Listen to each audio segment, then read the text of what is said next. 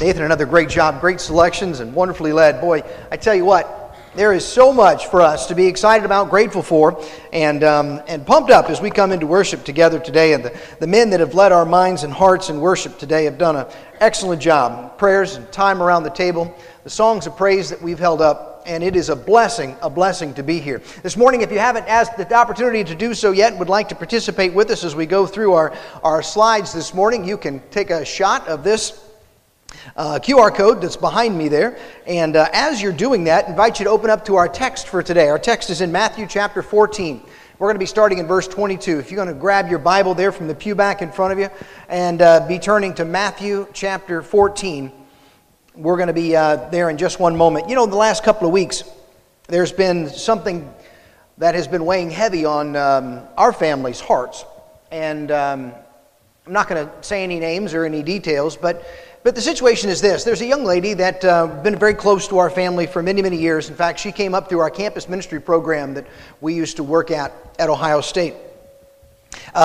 She met a fine young man. In fact, my wife takes credit for these two getting together in the first place. And they were married right after graduating college. I got to perform their wedding. I got to be there in their premarital counseling time. I got to be there when their children were born, and I got to be a part of their family at every phase and every stage. Wonderful young Christian family. Just a beautiful family with so many blessings and promise and opportunity and great things on the horizon. It wasn't too long ago, she called me and she shared with me that she'd been diagnosed with a very, very aggressive form of cancer. And I was devastated. I remember exactly where I was standing. I remember exactly what I went through, the feelings I had at that moment. And I was sitting out on our enclosed porch, and I had to sit down on the little stool there. And I said, "Oh my goodness, how are you doing?" She said, "You know what, Jeff? I'm doing really well. I'm doing really well." And I said, "How can you be doing really well?" She went on to explain to me that when she first heard the news, it was really devastating to her. It was very hard. It really hit her like a ton of bricks, as it would any one of us. She went on and she said, immediately the first thing that came to mind to me is that I've been spending all my life growing up learning about God, reading His Word, and building a trust in Him. And here it came, the time in my life when I needed that. And it was there for me. She said, it's been amazing to me over the course of the last couple of days, and now it's been many months, but over the course of this whole procedure, she shared with me how many times there have been scriptures that have come to her mind, verses that she didn't even know that she knew, but she knew them, and they were there, and they were ready, and they were providing her a comfort and a strength. She talked about her journaling and how she would sit down and she would write about all the blessings that God's given her in her life. She would sit down and she would write about all the opportunities that God has put before her. She would write about all the times that God's got her through hard times in the past. All the ways that God has met all the need that she's ever had. She spends time in her journal writing about all the promises that God has made in His Word. And how those promises give her strength day by day by day. She's by no means out of the woods, but every single phase that she's been through several rounds of chemo now. She's getting ready for a surgery that's coming up, and the doctors are amazed, astounded. They said that she's finding their progress that they're seeing in her is unprecedented. She said, I'm not surprised. God's always been there for me. And God's going to continue to be there for me. Now, she's got a long road ahead of her. She's got at least another year ahead of her before it's all going to be in the rearview mirror. But to see her strength, and to see the way that she's able to manage what I call a storm of life is something that is truly, it's inspirational. It's encouraging to me, and it really has given me a beautiful, better understanding of how it is that God provides for His people. The reason I'm bringing all that up this morning is because that fits in so nicely with the story we're going to be looking at today. We're going to be looking at a story of what happens when we face the storms of life.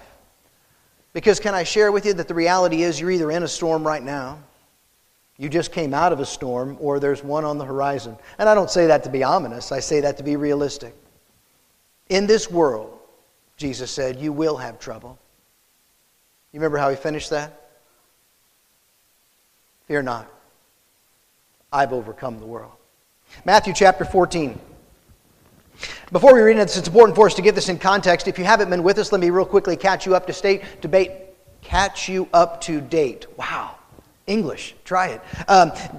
We've been working through a series of lessons entitled The Life of Christ, and we're looking at a chronological accounting of some of the stories in the life of Jesus and what the practical applications of those stories are for us. Here in chapter 14, it opens, you may remember from 2 weeks ago, this chapter opens with Jesus getting the devastating, terrible, horrifying news that his cousin, his best friend, his co-worker in the ministry, John the Baptist, has been brutally executed in an unfair trial by Herod. Jesus is devastated by this news. This is tragic news, but he doesn't get time to grieve. He doesn't get time to mourn. He doesn't get time to get away by himself and process, because the throngs of crowds have swallowed him up and pressed in upon him.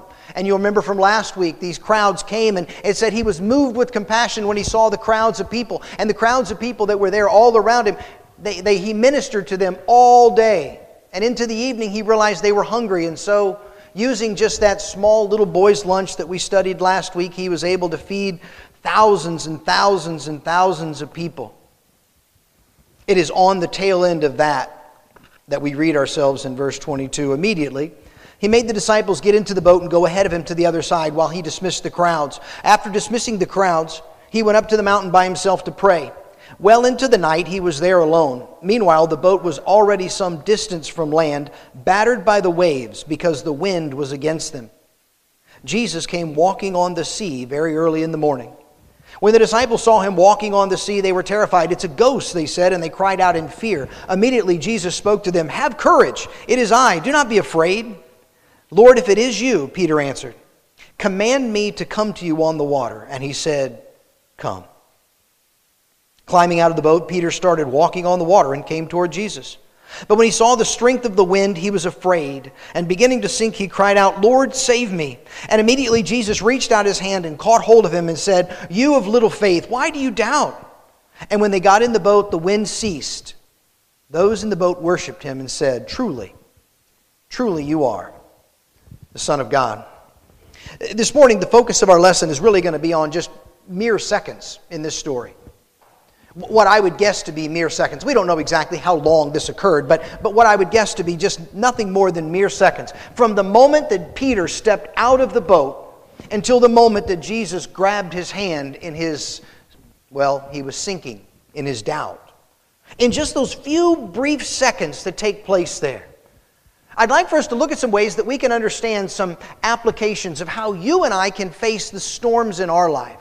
How you and I can face the challenges that come before us. Because here, Peter's life, Peter's moment, this example gives us a really great picture of how we can learn some lessons to deal with the difficulties that we come across in our life. The two images that we're going to be looking at is this, and it's a question of focus. It's really a question of focus. And it's a question of what are we going to be focusing on? What are we going to be focusing on? Because there's two things that Peter can focus on. The first thing he can focus on is he can focus on the storm. He can focus on the wind. He can focus on the waves. Because in that we have fear and distraction. But his second choice is he can choose to focus on Jesus. He can choose to lift his eyes up and he can choose to focus on Jesus as deliverer and Savior. Now here's something that I think you'll know and understand. It's really hard to focus on more than one thing at one time. I know in our world today of craze of multitasking, the reality of multitasking is, it's not quite as effective as probably we once thought it was. But you can't really focus on two things simultaneously. It's really difficult to do so. I had an example of that just this morning. I told you that when I was driving in, it was dark and the rain was coming down in buckets. I stopped at the stoplight up here. Of course I stopped at the stoplight. It's Marysville, and I stopped at the stoplight. Because every stoplight is against me in Marysville. I don't understand what the deal is. It's 6 o'clock in the morning. There's nobody here, and I stop at a stoplight. But I'm stopped at this stoplight, and I look through. I turn the windshield wipers off for a second, and I look through my windshield, and I notice something really neat because the rain droplets are all there, on the windshield. And I can draw my attention in and focus on the raindrops. But the light in the background, the stoplight's so out of focus, I don't even know what color it is anymore. And then I can turn my focus outward and I can see that stoplight so clearly. And that raindrop-soaked windshield just completely disappeared. I didn't even see it there. And back and forth I went, and then the guy behind me beeped, and I was like, oh, right, I got to turn my windshield wipers on and get started again. But that was a really interesting image to me right there, because that right there in that moment was exactly what we're talking about. I could not simultaneously focus on the light and the droplets. I had to make a decision. Am I going to purposefully, intentionally draw my attention to the windshield with the rain droplets, or am I going to turn my attention purposefully to the stoplight ahead? And that's really what Peter has to do here. Peter has to make a decision of where it is he's going to put his focus, where it is that he's going to look, where it is that he's going to give his intentionality. And that matter of focus is something that we see taking place. Do we look at the storm? Do we look at the fear? Do we look at the image there that's around us of distraction? Or do we look through that image? And do we find on the other side of that image the Savior that we're looking at? Just like looking through that windshield soaked with rain to see that light that was giving me guidance. The same thing is true here.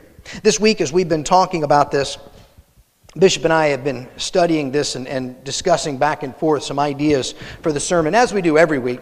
And we decided that one of the things that was really important was to really get a good picture of what this would have been from the perspective of Peter. What this would have been like from the perspective of Peter. Because you and I read the story, we read the story from an American standpoint, from a modern standpoint. We read it from an intellectually advanced standpoint. To us it's a matter of Jesus here is defying physics. Jesus here is defying gravity. Jesus here is defying the laws of nature. We don't have to know a whole lot to know that you don't walk on water. What we see in this is Jesus exerting power over the physical world, which he absolutely was. But can I suggest to you that after researching it this week and talking a lot about it, I think the biggest thing that Peter was seeing wasn't a power over the physical world, but really was power over something much more symbolic than that. Bishop, as we were talking along, he said, this is like Jim Chin's watermelon. And of course, like all dads, I went, what are you talking about? How is this like Jim Chin's watermelon?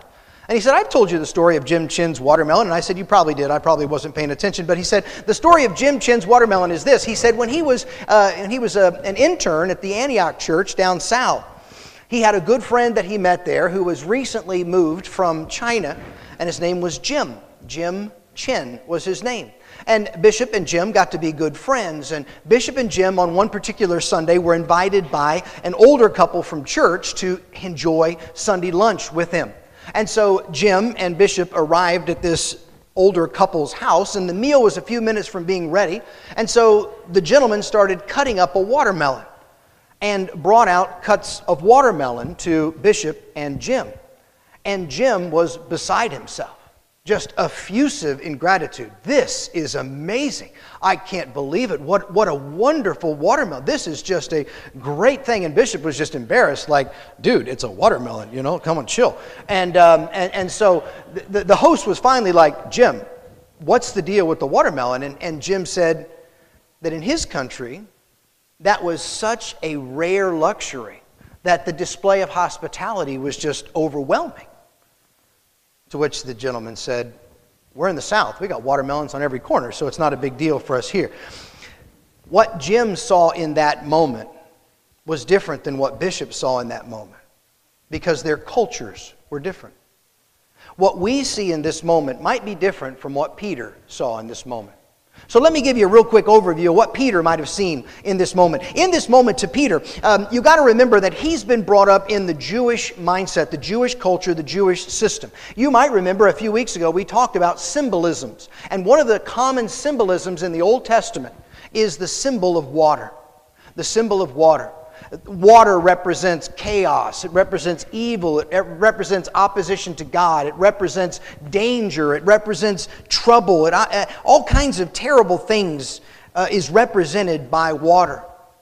And so we put ourselves back in that boat, in the midst of that storm, and we're watching Jesus walking across the surface of water. And it's not only the amazing, ridiculously amazing feat that he's walking on water, but the symbolism of this.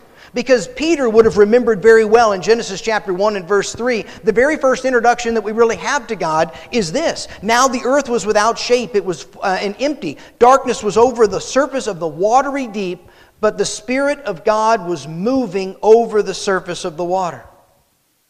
The very introduction of God is the very scene that Peter is seeing from the side of his fishing boat.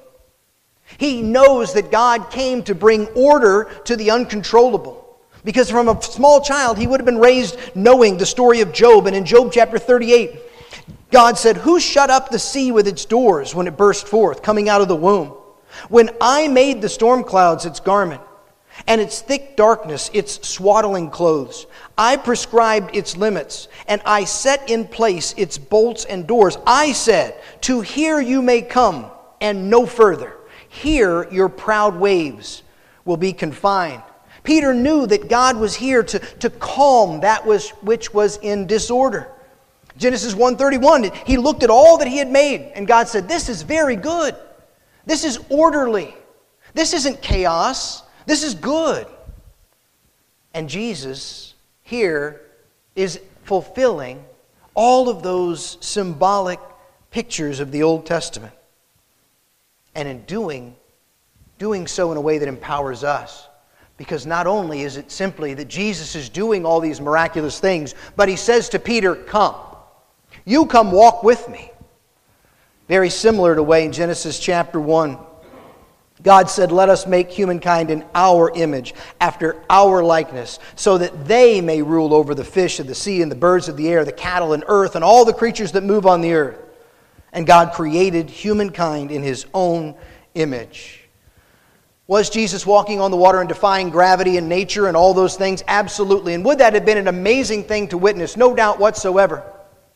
But not only were all of those things certainly going through Peter's mind and the minds of the other apostles, but they were sitting there and watching the Son of God carry out in a very real way symbolic, prophetic things that they had been taught their entire life. So we have to see that there is much going on in this storyline from Peter's perspective. I told you from the beginning that I'm going to use this really as a way to discuss storms of life. That opening story that I shared with you of that young mother in her early 30s who's dealing with a cancer diagnosis and 3 little kids at home and all the troubles that she's facing is in a storm of life. Peter, in his short walk across the water, was dealing with all the fear and distractions that comes in a storm of life. And we are all going to be facing storms of life. We're all going to be facing difficulties. We're all going to be facing challenges in our life. And what I want to do is take a moment and recognize that while this story talks about Peter and a walk on water, it's talking about you and me and the realities of the difficult moments that we find ourselves in life. And the first question I really want to ask you is, what do you do when you find yourself in a storm of life? What's the first thing you tend to do? Where do you tend to look for strength? Where do you look for answers? Where do you look for support? What is your first natural inclination? I can handle this. I'm going to do this myself. Maybe it's, I'm going to give it a good try. Oops, I can't get any progress on it. I'll turn it over to God now. Maybe some of us are honest enough to say, you know what, from the very outset, just like that young lady who was such a pillar of strength and a great example to me, I take it straight to God. What are you going to focus on in the storms of life? When you are stepping out of that boat and into that tumultuous water, do your eyes stay on Jesus or do your eyes turn to all the things around you? Because you can't focus on 2 things at once. Not very clearly. Not very well. Let's talk about the storm. When you talk about focusing on the storm, when you talk about my eyes go to the storm, it said of Peter that he looked at the wind, he looked at the waves, he understood the gravity of his situation, and it took his eyes off of Christ, it took his heart away from his belief. This week I was looking at a reference tool that I find an interesting one. It's called the Dictionary of Biblical Imagery. I know, it's a real blast around here. We have a lot of fun. The Dictionary of Biblical Imagery is a really cool new resource that we just discovered, and in it, it's a compendium of all these different images in the Bible and what they mean today. And so we were looking at storms. What is the image of storm? What does it mean? What's the symbolism that it brings? And this was from page 817 of that book. Storms provide many varied biblical images. The storm is a danger and a necessity. It gives life through water, but death through its violence. It's both a tool of judgment in the hand of God and an evil threat to God's people. An agent of chaos against God's ordered world. Then he gets really deep. The storm in Scripture sometimes represents pagan deities, sometimes God's attendant, sometimes God's agent of judgment, sometimes God's enemies, sometimes suffering, sometimes uncreation, sometimes by the means of polemicism, which I had to figure out how to even say that word, and the Canaanite Baal myth. Sometimes it's even a picture of redemptive judgment. It just goes on and on and on. What does that merely mean? It means this. Here it is. Jeff Darby's simplest version of those. 3 things a storm can mean. In the Bible, a storm can mean 3 things. 1, a literal weather event that's scary. 2, a time that symbolically storm is used to talk about God carrying out judgment. 3, a time that Satan is using something symbolically to attack God's people. In this story, I think we have 2 of 3 very clearly portrayed. It was a literal storm. It really was a dangerous weather event. But it was an opportunity for Satan to work on the men in the boat. It was an opportunity for the men in the boat to be tormented with, to be challenged with a question of belief. Do you really believe? Are you really feeling safe? Are you really feeling confident? Imagine what they would have been at this point. They've been all day long ministering to people. They're exhausted. They get in a boat. They're going across the shore. They get most of the way across the shore, and the wind kicks up against them. The waves are crashing over the boat. You've got the concern and the fear for the nighttime and the exhaustion. Your muscles are aching from the oars. Your hands are torn from the pulling of the ropes. There's all this straining and tension and terror in the boat. There's just such a high point of every negative kind of emotion and feeling. And it's summed up in a word, fear. It's summed up in a word, fear. The very first thing that Peter had to overcome to get over the gunwale, to get over the edge of that boat and to step out on the water was his fear. And it was a fear that was based in reality. And that's one of the things that I think Satan uses against us, is that Satan uses really scary things to cause us fear. He doesn't bring up stuff that's not real. He doesn't use unrealistic things. He uses real, fearful things that are right in front of us. This storm was real. This storm was scary. Their bodies were hurting. They were tired. All the things that we deal with are the things that Satan uses to bring a storm of life upon us and cause us to be hidden in our fear, to be locked down in our fear. Fear keeps us in the boat. Fear keeps us from asking for help. Fear keeps us from forgiving that person that we need to forgive. Fear keeps us from sharing our burdens with our church family. Fear keeps us isolated. Fear keeps us from asking for counseling. Fear keeps us from going into treatment. Fear keeps us from pursuing healing. Fear keeps us from moving forward in life. Fear keeps us in the boat. And Satan is desperately using fear to keep you from stepping out in an act of faith. And you know what? It works. It is a good tool. By using fear, Satan can keep us in the boat. Peter demonstrated something very, very uncharacteristic. He demonstrated a faith that overcame his fear. A faith to step outside of the boat. In just a moment, when we conclude, I'm going to give you some very practical steps that I think we can see in his life that allowed him to take that step. And I think it's going to provide for some very practical ways for us to step out of that boat as well.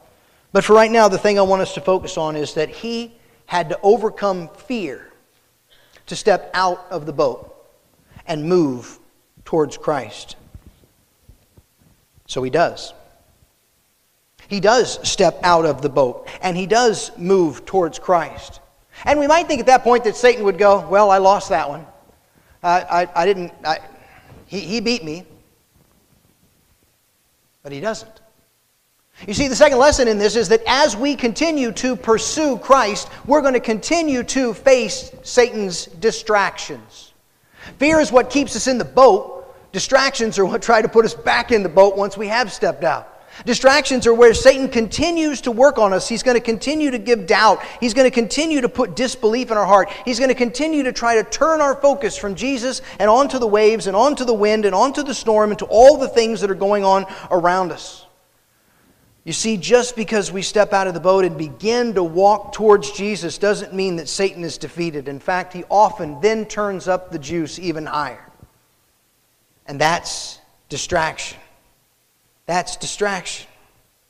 The storm was raging the storm was raging before Peter stepped out of the boat. And the storm kept raging. The question was, where would Peter's focus remain?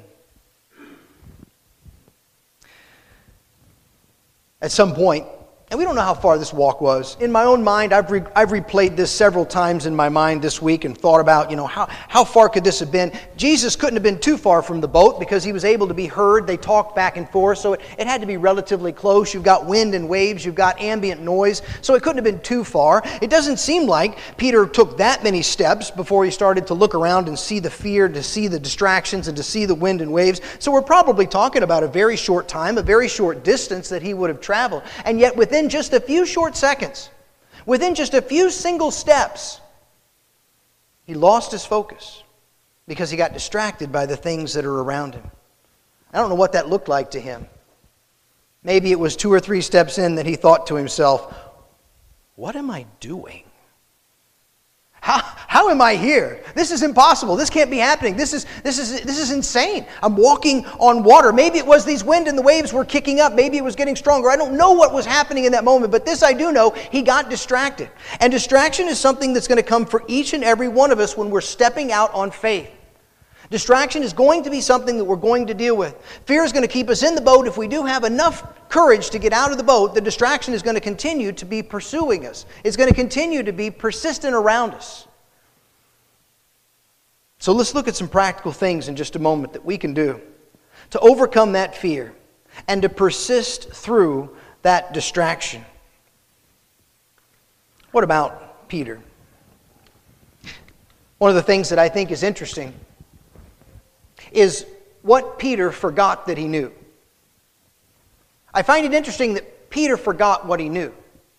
And can I say to you that you forget what you know, and I forget what I know. It's attributed to Augustine, but everything's attributed to Augustine, so I don't know who really said it. But it's reported to be that Augustine said it's not so much that we need to learn more about Scripture, but that we just simply need to live by what we already know.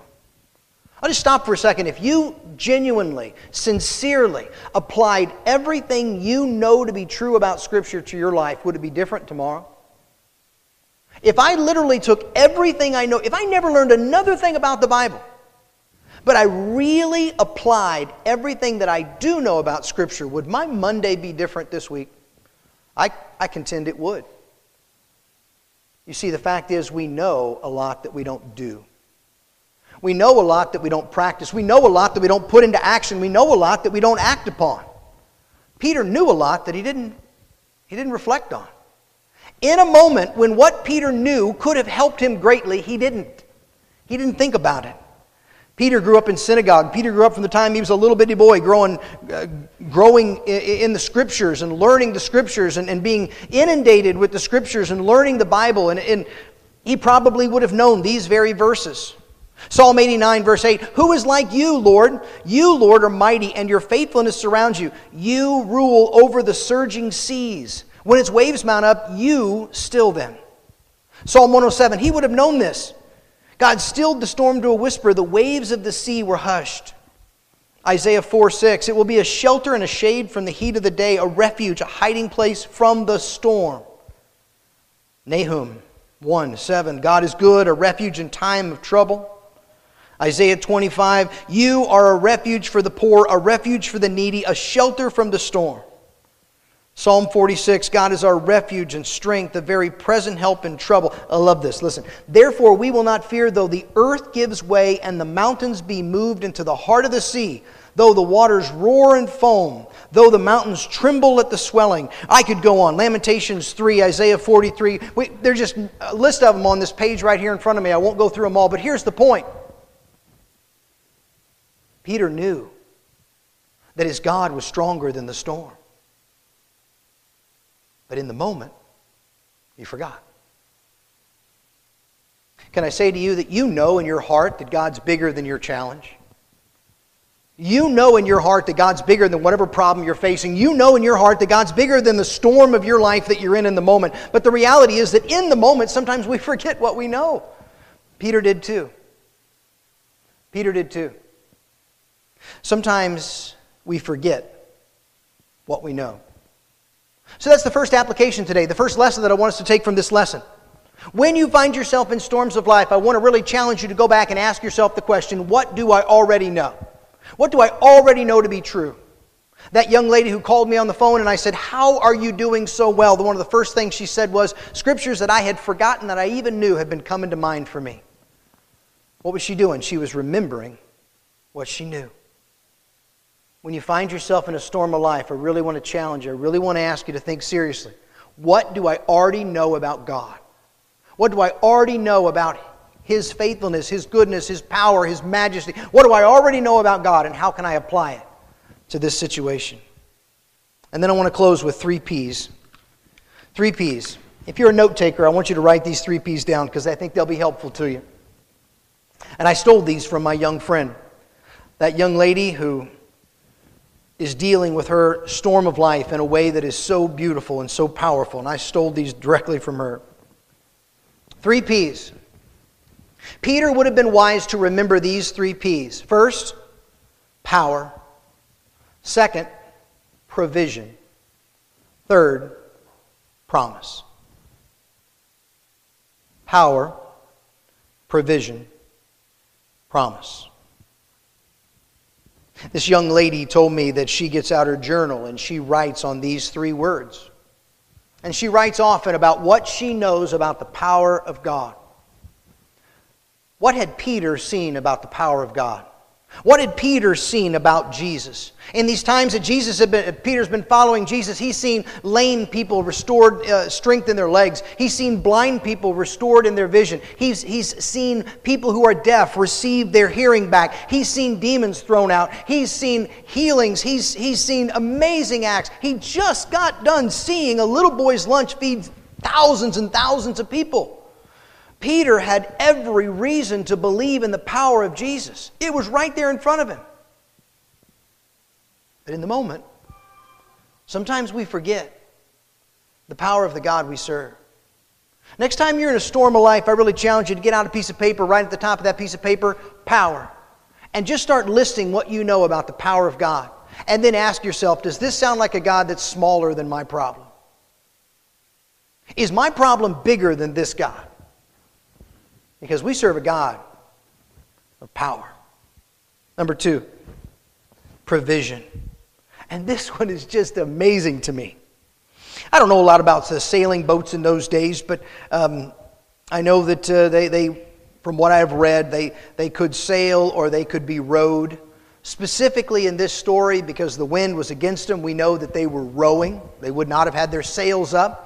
And when you look at the structure of these boats, the little little benches that they would have sat in, and there's really nothing else in that boat. What did these 12 men get in the boat with? Who remembers? What did these 12 men get in the boat with? They each had one. What was it? They had just come from the feeding of the 5,000. And a little boy's lunch not only fed thousands and thousands of people, but it said there was so much left over that they took 12 baskets, which most people say probably went home with the 12 apostles. So here these men are sitting in a boat fighting a storm with a basket of food squeezed between their feet. The very symbol of God's provision in their life is literally right in front of them. The very symbol that is screaming from the bottom of the boat, God will provide. God will take care of you. Look, it's right here. The evidence is right in front of you. This young lady told me that she writes about all the ways that God has proven His faithfulness to her. He's proven His faithfulness. He's proven it in this situation. He proved it in this situation. He proved it in this moment. He proved it in this challenge. And it's just like a basket of bread sitting there in front of an apostle who's going, He's going to provide. Third and final, promise. You've already got that piece of paper and it already says power, and you've listed the ways that God is powerful. You've got that piece of paper and it says provision, and you've listed the ways that God has intervened in your life and been faithful to you. And you get another piece of paper out and you write promise at the top of it. and you just begin listing all the promises that you know God has said about you. What has God promised you? What's God promised you? You know, those promises can really be an amazing source of encouragement when the hard times come. They have been for me, and I know they have been for you. And for this young friend of mine, they're a great source of strength to her. Just think about what kind of powerful image that would be. To sit there with your 3 pieces of paper before the problem that you have facing you. Right there in black and white, a representation of God's power, of God's provision, of God's promises. There's a promise that is my favorite. I've shared it in here before many times. I probably say this to myself 3-4 times a day. I will never leave you or forsake you. I will never leave you or forsake you. And I personalize it. Jeff, I'm never going to leave you. Jeff, I'm never going to forsake you. That's a promise I reflect on very often. And it gives me courage. It gives me strength. I'm never going to be alone. I'm never going to be forgotten. I'm never going to face the challenges of life by myself. Because God says I'm going to be there with you. You see, the beauty of that is that those promises come in the form of relationship. Jesus didn't come to this earth to create a list of rules and procedures and rituals. Jesus came to this earth to open a door of relationship between God and man. To break down the barriers that keeps us from being in a relationship with God. And every single one of us that are in a relationship with God, a child of God, through Jesus Christ, given the gift of the Holy Spirit, we have a beautiful relationship, and that provision, those power, those promises are for us. And that relationship with Him is possible for all. And that's really the beauty of this story. There are some universal truths in this story. You and I will have storms of life. But if we have a relationship with God through Jesus Christ and the power of the Spirit within us, we have the means to gain His strength to face the challenges no matter how difficult they may be. To step out of our fear and onto the water. To persist in the direction of Christ, unabated by the distractions around us. With our focus never wavering. Because we remember what we know. Because we remember the power of the God we serve. Because we reflect on the provision that He's always given us. And because we trust the promise that He's made. You know, that relationship that He made possible for us was commemorated right here a minute ago around this table as we remembered the death of Jesus Christ. The blood that was shed to save me from my sins and you from your sins. And that blood continues to be universal. It continues to be the opportunity for each and every one of us today. And if you've never named Jesus Christ as the Lord and Savior of your life, if you've never laid your sins at His feet, been washed in His blood, baptized in His name, then you don't know the joy that this wonderful relationship with God can offer you. Nothing would give us greater joy today than to introduce you to our friend Jesus and help you take the next step in your journey with Him. If we can do that or help you in any way, our leaders stand in the back of this room and we'd love to talk with you. Let's stand and sing as we're concluding.